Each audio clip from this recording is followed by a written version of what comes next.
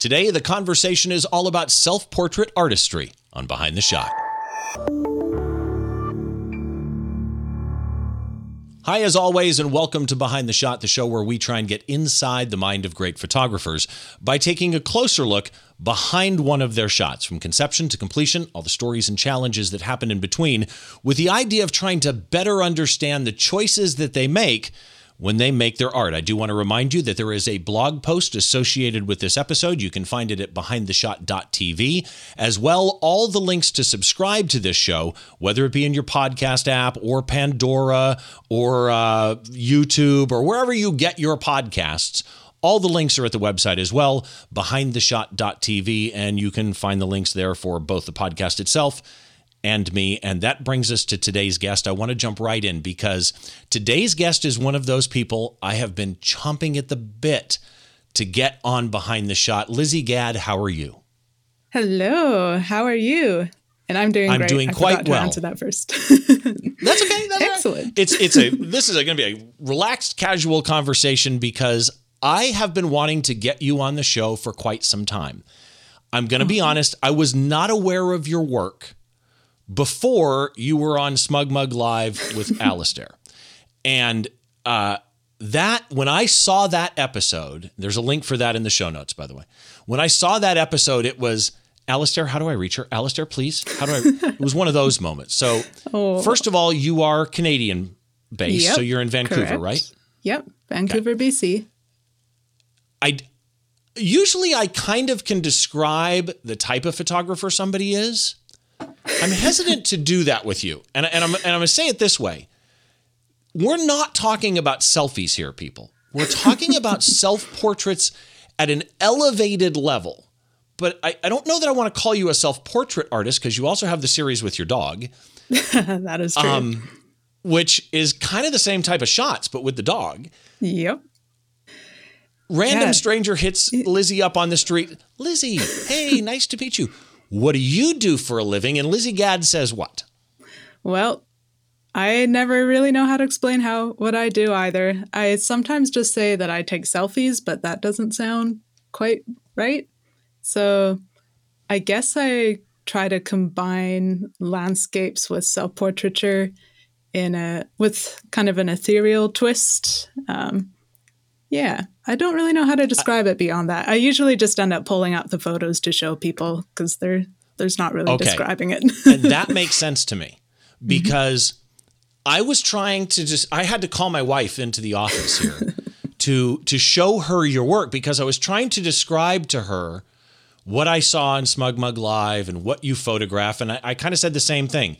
It's these amazing landscapes, but they're not landscapes like a Moose Peterson would take. They're, like you said, they're ethereal. They're almost romantic novel landscapes. Yeah. Right? Yeah. They all have this kind of dreamy quality to them. I'm not talking in the post-processing. It's more the scene. Yeah. And then you put yourself in the scene. It's awesome. You people will understand if you go look at the blog post. I'm glad you like them.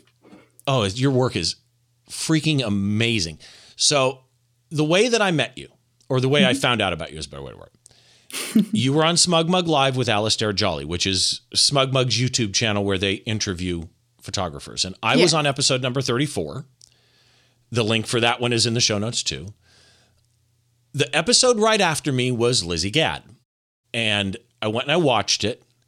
And your work is something I would never shoot. And yet speaks to me in an amazing way. And then you were referred to me completely independent. People who didn't know I'd seen that show, Skip Cohen and Larry from Platypod have referred a number of people to me lately. The last guest right before you, Mitchell Wu, they recommended too. Yeah. Recommended you to me. So my question to you is, your work has been described as fairy tale-esque. Yes. And the quote that I saw was fairy tale-esque, dreamy, peaceful, and full of wanderlust. Yeah. Let's start there. Okay. You go to a scene to shoot. Are you thinking that in your head? Well, I think I feel like when I'm out there in nature, I'm kind of in this continual state of almost like wanderlust and dreaminess, especially when I see the scenes that I see.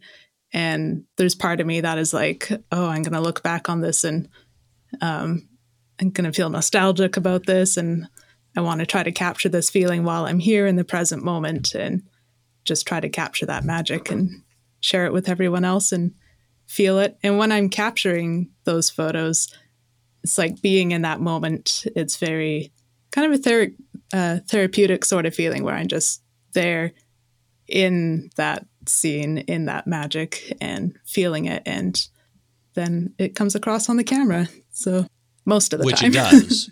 But I guess that brings in the question, though, as you're, I'm kind of getting into picture stuff sooner than I normally do, but I'm really curious before we get into all the other bio stuff about Lizzie Gadd, is when you set up your camera and you start composing this, what is effectively a landscape shot. Are you composing it as a landscape shot and then you simply enter the scene, or are you composing it as a landscape shot in your head with you already in it? I mean, when you're standing at the camera, because you're obviously not at the camera when you're taking the picture, right? When you're standing at the camera, are you already picturing you in it? Do you know? Am I making any sense? You do make sense. And it's interesting that you say that because I'd never really thought about it. It's almost like the two options in my mind are just meshed together. Like I see the landscape and it just comes naturally to me. Like when I'm taking the photo, it could just be a landscape shot, but somehow the way that I set up the camera, it always involves a way that gives me a perfect opportunity to also enter the photo. So yeah, I don't really know how to answer that. It just happens very naturally. Do you ever just take the landscape? Because I got to say, you'd be just an amazing straight landscape photographer. A few times I do. And I often take landscape photos and self-portraits at the same time, but like on the same scene, the same setup. And then I end up only sharing the self-portrait ones because those ones connect with me more. But yeah, I guess all the shots I set up are ideal for both. Well, they connect with other people too. So when I started researching you and I saw your follower count across social media platforms, I'm not talking a single social media platform, but across social media platforms, you have almost 500,000 followers. I mean, like 475,000 followers. Yeah, that's weird to think about. Right? I mean, I don't have anywhere near that and probably never will, but I can kind of imagine what it must be. It's got to be like walking through Times Square and seeing yourself on a billboard. There's got to be an out-of-body experience when you realize what you create is moving somebody. Strange. Do you ever? Yeah, I find myself, when I really think about it, and like if I try to imagine that many people in a room or something, or in a stadium, that just blows my mind that many people are following my work. And it almost feels to me like there's two separate people. Like there's me who just spends all my time mostly alone with my dog. And like I have my friends and whatnot, but I am not like a people person. And then social butterfly, yeah. And then when I think about the other me, that's the online presence that has all this following, and I don't know, it's just so weird to me to know that person is actually also me, but it's hard for my brain to wrap around it. This is a movie script now. The other me, and that person is also me.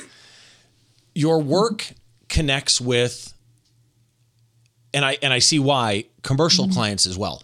So you've done work for Air New Zealand, Sony, Daily Mail, Canadian Geographic Magazine, Whistler Tourism, which is a place I've always wanted to go skiing, is Whistler. Oh, it's beautiful there. Oh, I can imagine. Practical Photography Magazine. And this one was interesting to me because this one kind of connected you in my mind to a friend of mine who's a live music photographer out of London, Christy Goodwin. Christy is the house photographer for the Royal Albert Hall. She photographs live music, but she is also an amazing portrait artist. And so she does a lot of promotional stuff for artists as well, but she does tons of book covers. And you do book covers, Nora I Roberts, do. Yeah. John Grisham. Do you put on a different, I don't want to say hat, but in a way, do you put on a different mental hat if you know you're shooting for a book cover, or do those book covers, you've already got a shot and you're just reutilizing a shot, or do you shoot specific for the covers? It's all of the book covers that I've shot so far have never been like shooting for book covers. It's just creating my own work. And then at some time later, often years later, a publishing company or an agency that I upload some of those photos to will select those photos to license for book covers. So every photo that I've taken, I've had no like real intention of it being used on a book cover, but then it turns out it actually works out super well as a book cover. So pretty happy about that. Well, a nice little licensing thing to land on. Yeah, for sure. Would you, if John Grisham or Nora Roberts came to you and said, love your work, we've used your shots before, we'd like to actually commission you to do a specific shot for a book entitled X. Do you think you'd approach it differently, or based on the success of past work, would you maybe just go shoot new work the same as you always do? Would you, you know what I mean? Yeah, that's a good question. I think it would be a fun challenge to do that, to try to create a photo from like a set of directions or kind of what they want. I would try to recreate with my own imagination. But the thing that I like about all my book covers that I've had before is that they were all like, none of them were based off of what somebody else wanted. It was just all me being in my realm of magical nature and creating just what was coming from my heart. And then having people see those photos and be like, we want to use those. And that makes me the happiest, when I can just create what's flowing natural through me. But I do like the challenge of having somebody say like what they want. And I think that's fun. Has that happened with the other clients, like the Sonys and Air New Zealands, or were those the same things where it was more licensing for something you already had? Or were there art directors for Air New Zealand over your shoulder? That was pretty easy, actually. They just flew me over and wanted me to take some photos. They were just like, do your own thing, take photos in our landscapes, show off. And I loved that, because then I got to travel and create what I wanted to create and share that. And then there's been a few clients that wanted me to shoot photos, but like showcasing some of their products or something. So I'd have to get creative and think of a way that I could incorporate, like say a book or something into a photo. And I was like, how would I do that? I'm usually just by myself in nature. And then I ended up creating a really fun photo on a magical sunrise, misty morning, just like holding the book and being lost in nature and looking like I was reading, and it was nice. So the first thing I thought when I saw your work and I started imagining how would this work in a commercial environment, right? Where it's not just a licensing environment, but it's art directors and this is our vision, and was stuff like North Face or something like that, where you're out in the middle of nowhere and you are, you're wearing a DeSanti jacket or something. You know what I mean? That would make sense. Yeah. Yeah. And I've had a few of those opportunities with some jacket companies before, like Westcomb and a few other kind of outerwear companies. But the opportunities don't come very often. And so they should. They just should. Yeah, I'll work with what I can get. Your work is, your work is so stunning. I really want to know, because again, and for those that are watching or listening, go to the website behindtheshot.tv, the blog post associated with this episode. I have a small gallery of Lizzie's work so you can kind of see, or just go to her website, which is popping up on screen, periodically as we're talking as a lower third if you're watching the video, or it's Elizabeth Gadd with 2 Ds, GADD.com, if you just want to jump over there really quick if you're listening to the audio and you want to see it. But in looking at your work, your style is so unique on 2 levels. It's very unique portraiture, specifically environmental portraiture. It's very unique landscapes. And when those are combined, you end up with these very unique pieces of art. How did a Lizzie Gadd end up picking up a camera and finding this unique style? What led you to this style of work? Well, I think I was about 12 years old when I saw my first digital camera. My dad had got this little point and shoot digital camera. And I was always into art before then, drawing and painting, always nature, animals, landscapes. And then as soon as I saw this camera, I fell in love with how fast it was just to capture something beautiful that I liked in nature. And I ended up getting my own camera shortly after. And so for the next few years, I was photographing everything in nature that I could find. And then I joined Flickr in 2007. So how old was I then? 13? Back in 14? The original heyday for Flickr. Yeah. That's when I joined Flickr in 2007 or 2008. Yeah. Mm-hmm. Yeah. Wow. It's crazy long ago now. Yeah. But it almost feels like yesterday too. It's super weird. I think I was 14 then, because I was, in 2010, I was 16, and I was inspired by these other friends that I were making on Flickr who were shooting self-portraits. And I thought, that looks like a fun challenge. There was this project going around called the 365 Challenge of self-portraits. Yep. And my friends were taking a self-portrait every single day for a year. And I got really inspired. And at that point, I'd been shooting for like 4 years. And I knew already that I wanted to be a photographer. That's what I wanted to pursue. But I also knew that in order to grow as a photographer, I would have to branch out and try different things. And I had no set style. I just knew I loved nature, animals, landscapes.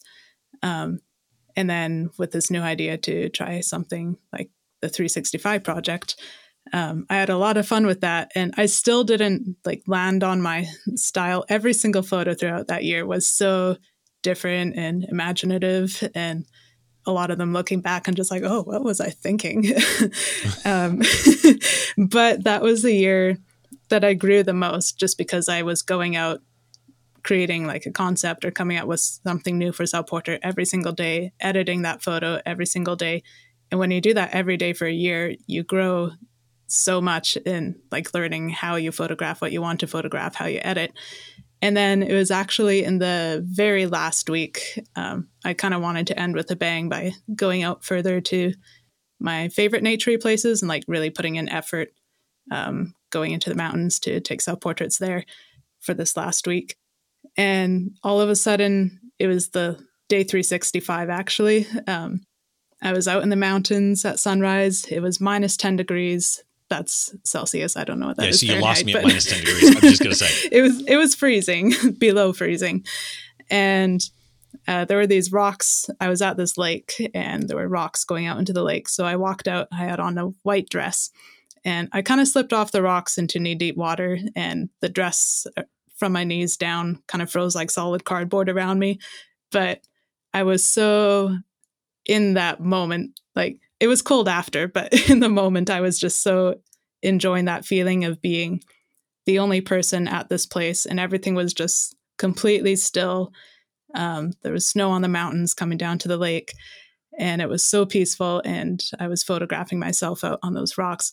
And then it just clicked in my mind that that's what I wanted to do. I thought I was going to be done with self-portraits by the end of the year, but in that moment, I knew that I wanted to start combining my first love of nature with this new way of capturing this feeling that I get when I'm in nature, which is peace and a sense of calm. It's interesting to me that you have I kind of wish more people had a specific moment in time that was transformative of their mental approach. Mm-hmm. That they could remember and refer back to. That the idea that you were there and all of this stuff happened with falling in the water and the temperature, that's an amazing process. So many people would have had that happen to them and gone, oh, darn. But you had the wherewithal to keep going and find magic in it. Mm-hmm. Again, minus 10 wearing a white dress, falling in the water, I would argue You may need to talk to somebody. But that in mind, the results speak for themselves, right? Oh. So let's talk about this photograph that we're going to talk about a little bit. And I just want to remind everybody, behindtheshot.tv, if you're listening to the audio version, go find the blog post associated with this episode. The video is there too, embedded from YouTube. And you can see a small bit that I wrote about Lizzie. You can see a small gallery of her work, and all the links to everything I could think of Lizzie that I found are also in the blog post. And if you are watching this on YouTube right now, please do, if you like it, give it a thumbs up. Please subscribe and make sure to hit the bell so that you're notified each and every time we release something new. There are some things that we do only on YouTube, and that way you'll get to know about that. So with that, let's talk about this particular shot, which is, I don't even know where to start. There is a name for this shot that you have, I believe. Do you have a name that you called this shot? Because my wife named it for me. I do have a title, but I actually can't remember what that title is right now. Okay, I'm going to go with my wife's then. Because when I looked at this picture the first time, I told you I brought my wife in to try and explain to her, and I showed her this shot. And I looked at it and I went, I don't even know what I would call this shot. And she said, Reflections of Beauty. I do really like that.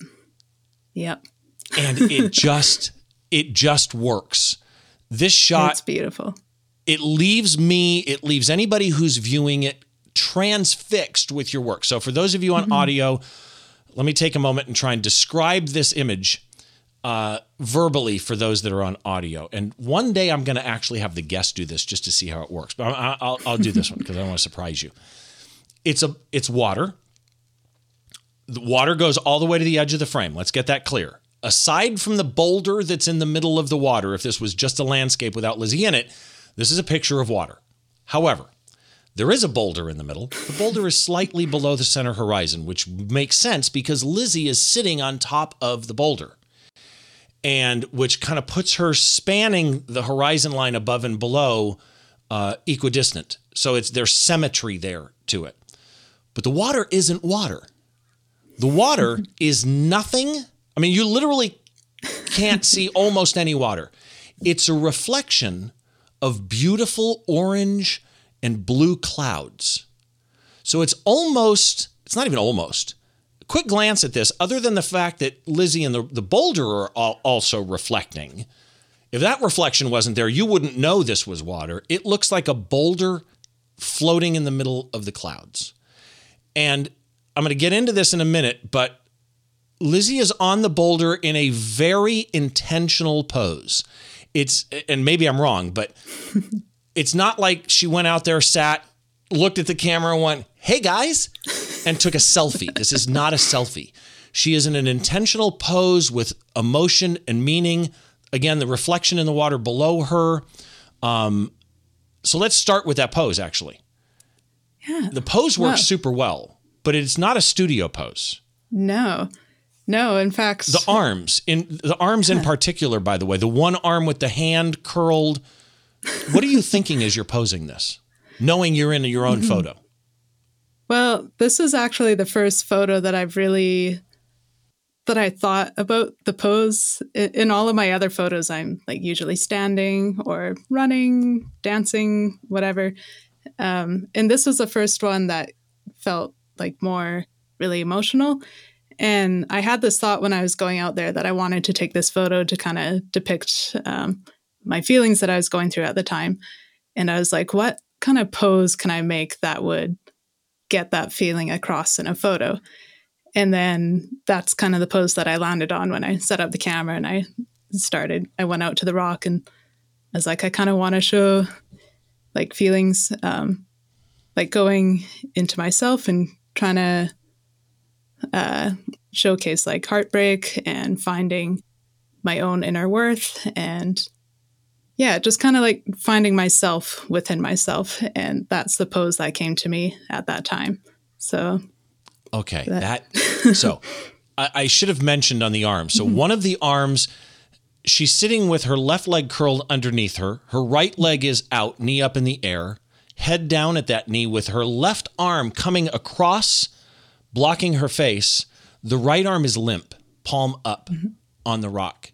So there is that mixture here of contortion, confusion almost, relaxation, with that arm being just so limp, almost as though you're asleep, but then the other arm across the face in this kind of inner tension. Mm-hmm. And I think some surrender in there as well. Surrender? There's a good description, actually. Wow. Just, okay. So you're a Sony shooter. Yeah. So this was shot with a Sony the 7R Mark Sony III? A7R3, yeah. And what lens would you have used? For this one, I would have used I believe it was my 24 to 70 millimeter 2.8 Sony lens. Okay. Yeah. And in the EXIF data, it shows a 400th of a second at f2.8, ISO 100. So at 2.8 and ISO 100, it wasn't super bright out. It doesn't seem. No. Yeah, the sun was on its way down. A storm was brewing in the sky. So everything was kind of dim, but with this magical light. And it was only half an hour after I took that. It just started downpouring and lightning and thunder everywhere. And it was beautiful. But I also thought I was going to get struck by lightning with my tripod. And so I had to. In the middle of the water. Yeah. This is 37 millimeters to kind of set the scene for how wide this is. It's a very comfortable eyesight type width of the scene. There's a couple things in the EXIF data that confuse me, though. Not confuse me, but make me curious. All right. It showed manual mode, makes sense. But I know a lot of people who would shoot this, especially when they're walking out there, that would, do an aperture priority or something. Do you always tend to shoot manual? Yeah. Well, I usually, I start with autofocus when I'm trying to get the focus on the spot where I want to be. And once I get that focus on there, I'll switch it to manual. Expand on the focus a little bit, because you're not in the scene, but you're focusing for you, and you're shooting at f2.8, right? Yeah. So with a 24 to 70, so your camera's not that far away, and at 2.8, your depth of field isn't huge. Where did you pre-focus? I pre-focused. I tried to focus on towards the center, but front edge of the rock, and it took me years to nail this how do you word it, ability to focus quickly. It's not easy. It's not easy. It's gotten easier. I'd say it's easy now, but it took me 10 years to get to this point. One tip that I can give that I do all the time is my little fuzzy best friend, Pepper. I have him go to where I'm going to sit. Like I had him jump on the rock and sit there for me so that I could focus on him. And then I lock the focus to manual and I call him back and we just switch sides. Your dog is your assistant. I love it. Dude, jump on the rock for me. Okay. It's pretty great. But if he's not around or if he's not willing to help me, which happens quite often, I'll focus, like I might put a rock or a stick there that I try to focus on.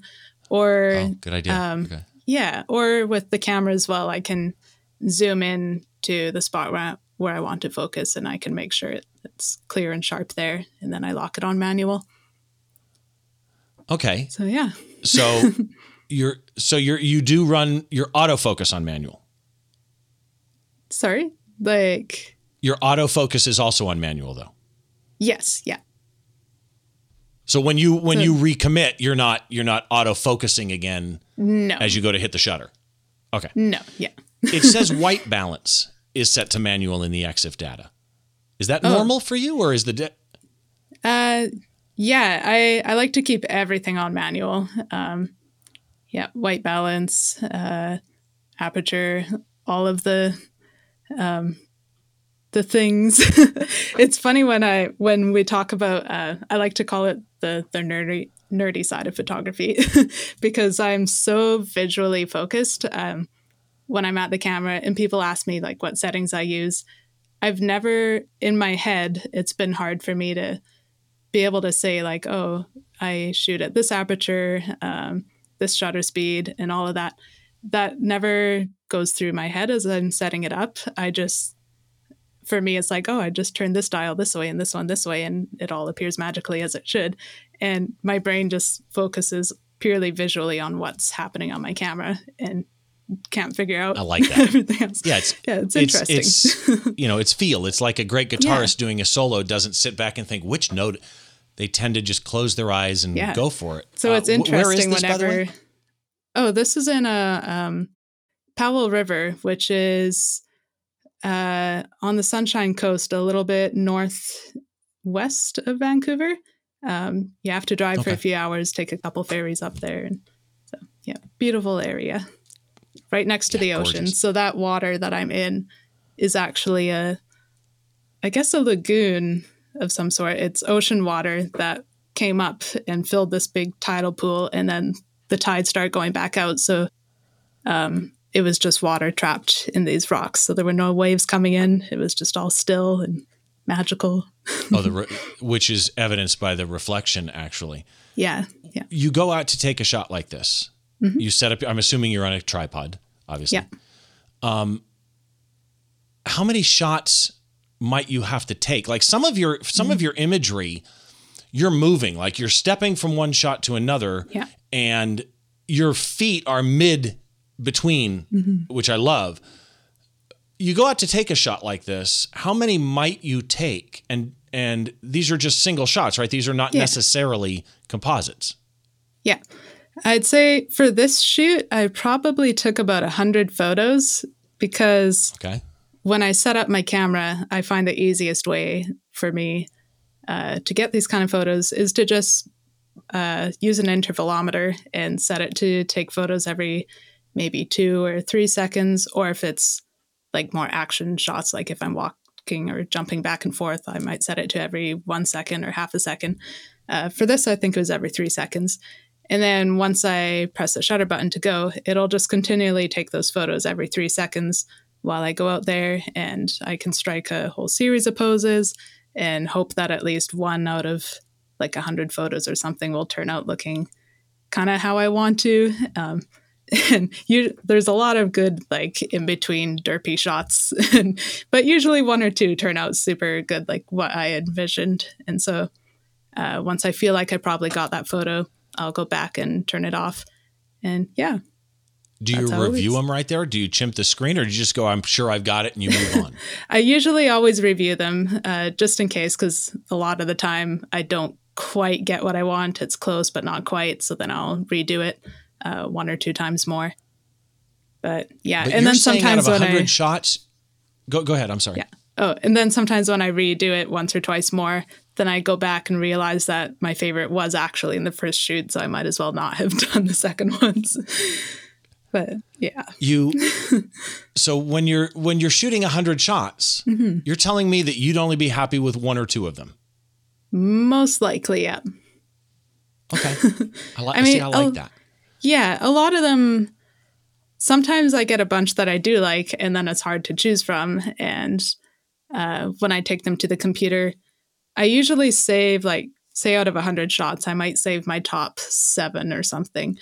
And then I'll choose 1 from the top 7 or so. That will be my main photo. But then a few years later, I might come back and look at those and be like, oh, I can do something with this other photo now from that shoot. So, yeah. I like it. So let's talk about your composition and prop type stuff, because so whenever I talk to a photographer I don't know, I always go kind of dive into their work deeply to kind of understand a little bit about commonalities in their work. Yeah. All of your images, and it's interesting, sometimes they're like, well, yeah, that's all intentional. And other times it's, really? I never noticed that. All of your images have very layered subject matter. Sky, reflections, trees, waters, rocks. There's layers upon layers of actual subject matter. And it's not always an object per se. It's a subject, but it's not always a physical object. Like here, the clouds are really just a reflection, but they're clearly a subject. So when you're standing at your camera before you turn the intervalometer on and you walk out into Magic Land, what is in your head as you are composing? What is it you are looking for in the frame or in the scene that lets you get that I don't want to go standard landscape, because in standard landscape, it's foreground, midground, background, subject. Mm-hmm. You break that all over the place. Yet there's always foreground, midground, background. Mm-hmm. So what's in Lizzie's head as you're looking through the camera going, no, a little left, a little right, a little up? What are you thinking about? What are you going for? Well, I always like, I guess, symmetry in a lot of my photos. I know a lot of people always talk about like following the rule of thirds and everything. I tend to really like to center myself in my photographs. And I find for me to get that really dreamy element, dreamy feeling in photos, shooting on a really low, wide open aperture, to bring the foreground and the background out of focus, and then me kind of in the centered, and that just draws the attention to me and makes everything else seem quite dreamy. So I always like to kind of layer my photos that way. I can't talk English right now. And it's optional. For this photo, it was interesting because for most of my photos, I can kind of layer with like some foreground, say bushes or flowers or something on the ground, and then me, and then mountains in the background, kind of out of focus.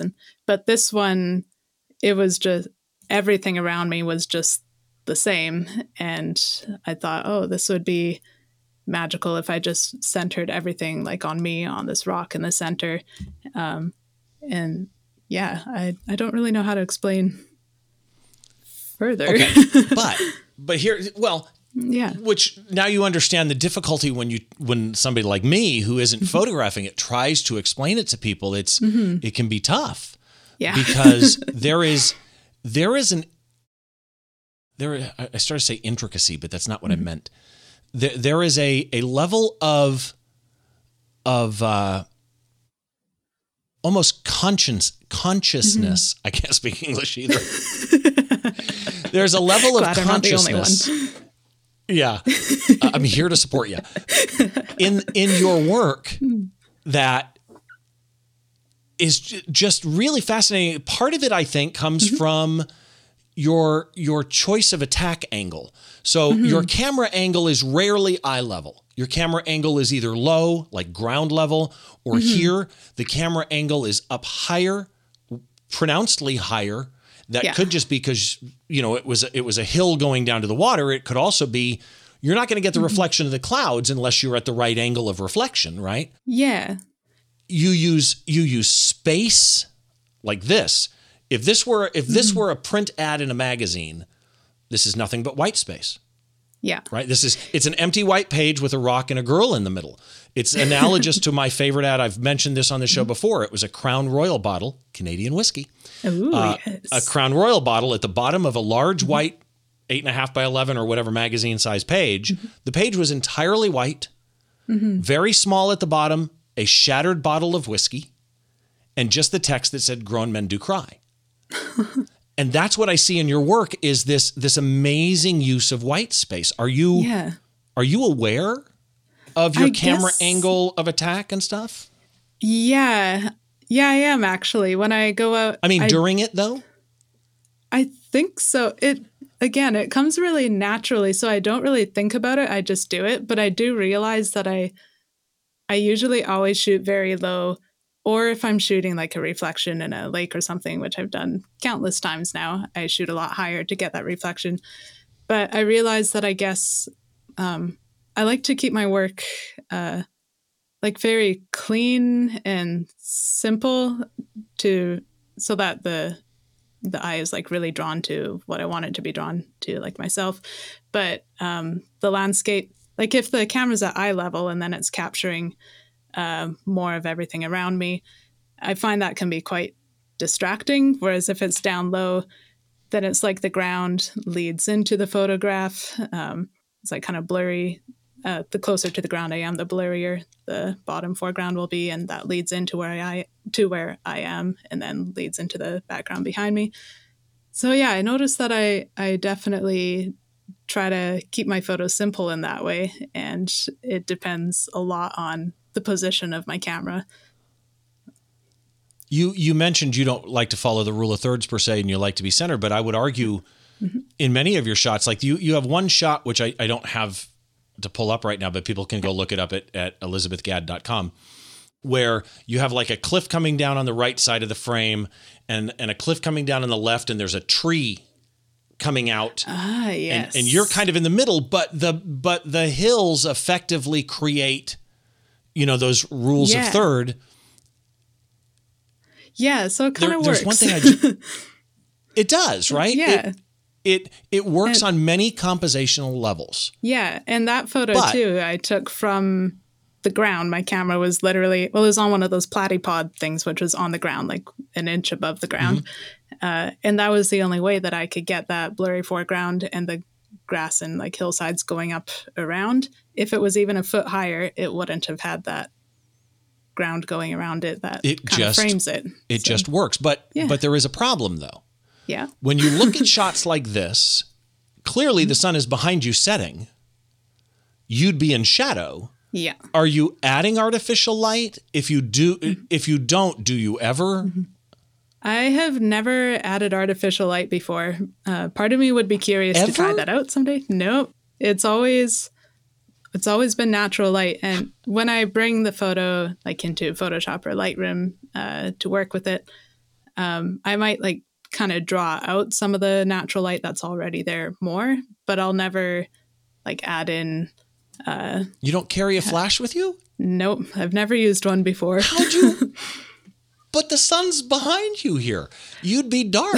This was all done. You lightened yourself up in post? I did, yeah. And I actually have no idea where the sun was that day. It was a kind of weird day of like mixed, like kind of hazy cloud that everything was just kind of bright around. And I was hoping that the clouds would build up and get moodier to kind of even out all the light. So when I took that photo, I was a bit worried how I was going to edit it because I thought it was going to be way too harsh and with the lighting. But then it makes ended me feel up so much being better okay. that you worried about this. So, wow. Okay, so you're good at editing then, because this is super clean. I'm just going to say, super clean at editing. What software do you use? Are you a Lightroom user, Capture One, Photoshop, what? I am a Lightroom user. Sometimes I'll bring a photo into Photoshop if I want to clean it more, like take out some objects that were distracting. But all the like lighting, working with the exposure, the shadows, the colors, I do all of that in Lightroom. Okay. Yep. And any apps that you use when you're going out to, trace, like in this particular shot right here, where's the sun going to be when's it setting? I've never done that before. I've always thought it was cool when I was out with other photographers who like pulled out their apps and they're like, the sun's going to set right there. And I'm like, oh, that's good to know. I should download that someday. Like PhotoPills is the big one, yeah. Yeah, and I've still never downloaded any apps, but I should someday. It could be useful. Okay, you are amazing me here. You just walk out and go, is what it is. Yeah, I generally, I can pretty easily say 95% of my photos I've never planned in advance. It's always just when I'm out there and then very spontaneously in the moment, I'm like, oh, I like how this looks right now. And I set up and take a photo. So wow. That's kind of how it works. Wow. I wish I could do that. I could try that and it would fail. What do you normally do to an image in post? So using this image as an example, not necessarily specific to this image, but what's your general processing? My general process, well, after choosing the final photo that I'm going to use, I'll bring it into Lightroom. I'll play with the exposure first to try to get it where I want it. I usually bring up the shadows a bit. And then my favorite thing, it could take me anywhere between half an hour to several hours, like 4 or 6 hours until I'm perfectly happy with how a photo looks. Because my favorite thing that I like to do is play with the paintbrush tools. I like to, when I'm trying to bring out the color that I want to see, and because I shoot everything in RAW, so when I bring in the photo, everything looks quite flat. And I like to use the paintbrush tools to kind of paint more color back into the clouds or my skin or what I'm wearing. And I find I think that kind of goes back to before I was even shooting photography. I loved painting and playing with colors, painting on canvases. And so doing that in Lightroom kind of brings me back to that as well. And yeah, so painting and using the, what do you call that tool? I'm blanking so hard right now. It's like the tool, you like bring a circle, brush? The adjustment brush, but radial. Then, yeah, the radial filter. I use tool. That a lot as well. Yeah. So much you could do with that. Love that tool. Me too. I use a radial on almost every image I process. Yep, same. I only just discovered it a year and a half ago. So on every image since I've taken a year and a half ago, I use it. It's like for me with live music, I usually have it process outside the circle, not inside the circle. So I draw a circle around an artist, but then outside, instead of just vignetting, which I don't tend to do strong vignetting per se, but I'll do dehaze or lower the highlights so that all the stage lights drop, the singer pops forward a little bit. You know, so here I draw a circle around you and the rock and process the clouds that way. These aren't selfies. I mean, these are such artistic portraits, just happen to be the portrait subject is the photographer. What tip would you, because you are clearly one of the best there is at doing this. Oh, shucks. What tip would you give somebody who wanted to try, because everybody does self-portraits. Yeah. And some people seriously, where they'll set the camera up and they'll go take, this. And they do okay. One tip would you give people to elevate their self-portraits? To elevate their self-portraits, I would say, well, for me, it was to forget about the camera and just go out there and express through my body language what I was feeling while I was out there. If it was a joyful moment, I would just dance and kind of forget about the camera, hope it was capturing something. But whenever I would focus too much on the pose, knowing that it was being captured, that's when all the poses actually turned out bad or just didn't seem real to me. So I guess a tip for me that I would give is to just go out and be yourself and just be natural and hope it turns out. And also take 100 photos, and at least one photo out of 100 photos will turn out semi-graceful.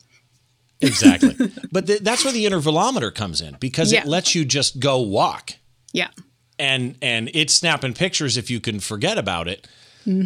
If Lizzie Gadd were to recommend a photographer people should look up, is there anybody out there right now that you think, not enough people know about person XYZ? Who is it? There's quite a few, but the one I'll mention today is Laura Zallinga. And she's also an amazing self-portrait photographer. Yeah, she's from Germany, and her self-portraits are amazing. Her body language that she shows in self-portraits, it's on another level, and her work is partly what inspires my work today. So she does self-portraits too. Interesting. She does, yeah. Okay. Yeah, highly recommend. Again, and she's a beautiful human being. So you know her too. Perfect. Yeah. I will put a link. Together. I will look up her website. I'll put a link in the show notes as well, so people can find that. They'll be in the show notes on YouTube if you're watching on YouTube. But Lizzie, thank you so much. There is a blog post associated with this episode, of course, at behindtheshot.tv. If people want to find Elizabeth Gadd, what's your website? Website is elizabethgadd.com. Pretty simple. Okay, makes it easy. And it's Gadd. Gadd. Instagram is just Elizabeth Gadd. Yep. Facebook, Elizabeth Gadd Photography. Are you on Twitter? You're not on Twitter, right? I am on Twitter, but I've been on Twitter for maybe 12 years, and I think I've tweeted a total of 18 times. So you could follow me, and you might see something, or you might not. Okay, so it's Twitter is the surprise bucket. It's the surprise bucket. I believe that's also Elizabeth Gadd. Okay. And then you have a Patreon account. I do, yeah. Which is Elizabeth Gadd. Tell me about Patreon. What do people get when they sign up for Patreon with you? Well, I started the Patreon account to start sharing more behind the scenes and some editing tutorials, because I've had a lot of people asking for that from me. And at the beginning of the year, I had just started setting up more workshops and teaching one-on-one workshops. And then, of course, the pandemic hit. So I quickly switched to making a Patreon account where I could share some of the things that people wanted to learn in a more accessible way and super easy, that they can sign up or subscribe for the fee of their choice. Like, could be $1 a month or $5 a month. No matter what you choose, everybody will see the same content. I haven't divided it into this person who pays more will see more. For me, I'm just like, no, I'd rather everybody just see the same thing. It's easier for me to just share it to everyone. It's just a level of what they want to support. Yeah, exactly. Yeah, okay. And that's where I share things, tips and tricks and articles that I've written and tutorials. Yeah. Well, again, first of all, let me just remind everybody, blog post associated with this, behindtheshot.tv, blurb about Lizzie, all of Lizzie's links, including to the Smug Mug Live show that you really must see. Not only that, but while you're there, subscribe to Alistair's Smug Mug Live, because really he's had Matthew Jordan Smith, and he's had just tons of amazing photographers. So many great people. You do that. Yeah. Oh, so good. I don't know how he gets the people he does, except with Flickr and Smug Mug. Like that doesn't hurt. Every second day or so, I see him talking with somebody else who I admire, and I'm like, how did he get this person on? I know. It's amazing.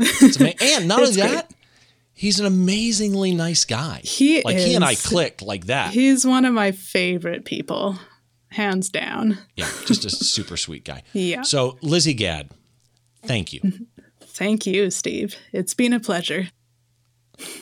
It has been my pleasure, no question about it. And everybody, I cannot suggest it enough.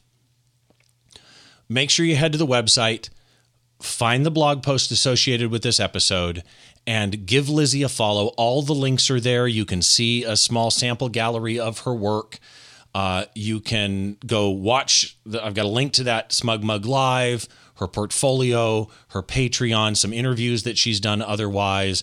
So head on over there. Again, it's behindtheshot.tv. By the way, I do want to remind you, you can, while you're there, subscribe to the podcast in a myriad of different ways. Pandora and Stitcher. I'm on Amazon Music now.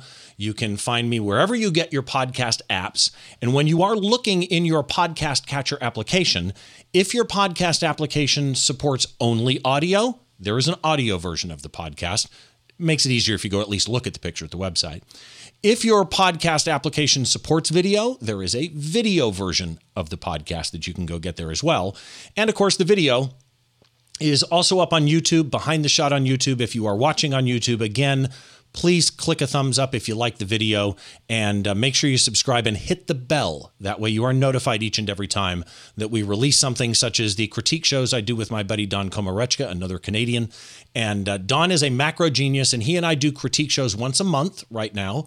And we pull those images that we critique from the Behind the Shot Flickr group. So if you go over to Flickr, you can have a free account, paid account, doesn't matter. Join the Behind the Shot group, submit your images to the group, join the community, have some fun. If you want them in the pool we choose from for the critiques, make sure you add a Flickr tag, not a hashtag. Flickr has their own tagging system. The Flickr tag BTS critique. That way we don't critique somebody's shot that isn't explicitly looking for a critique and hurt somebody's feelings or anything like that. So once again, to today's guest, Lizzie Gadd, thank you so very, very much for being here. This is Behind the Shot, the show where we try and get inside the mind of great photographers like Lizzie to better understand the choices that they make. I'm Steve Brazill, your host, and we will see you on the next show.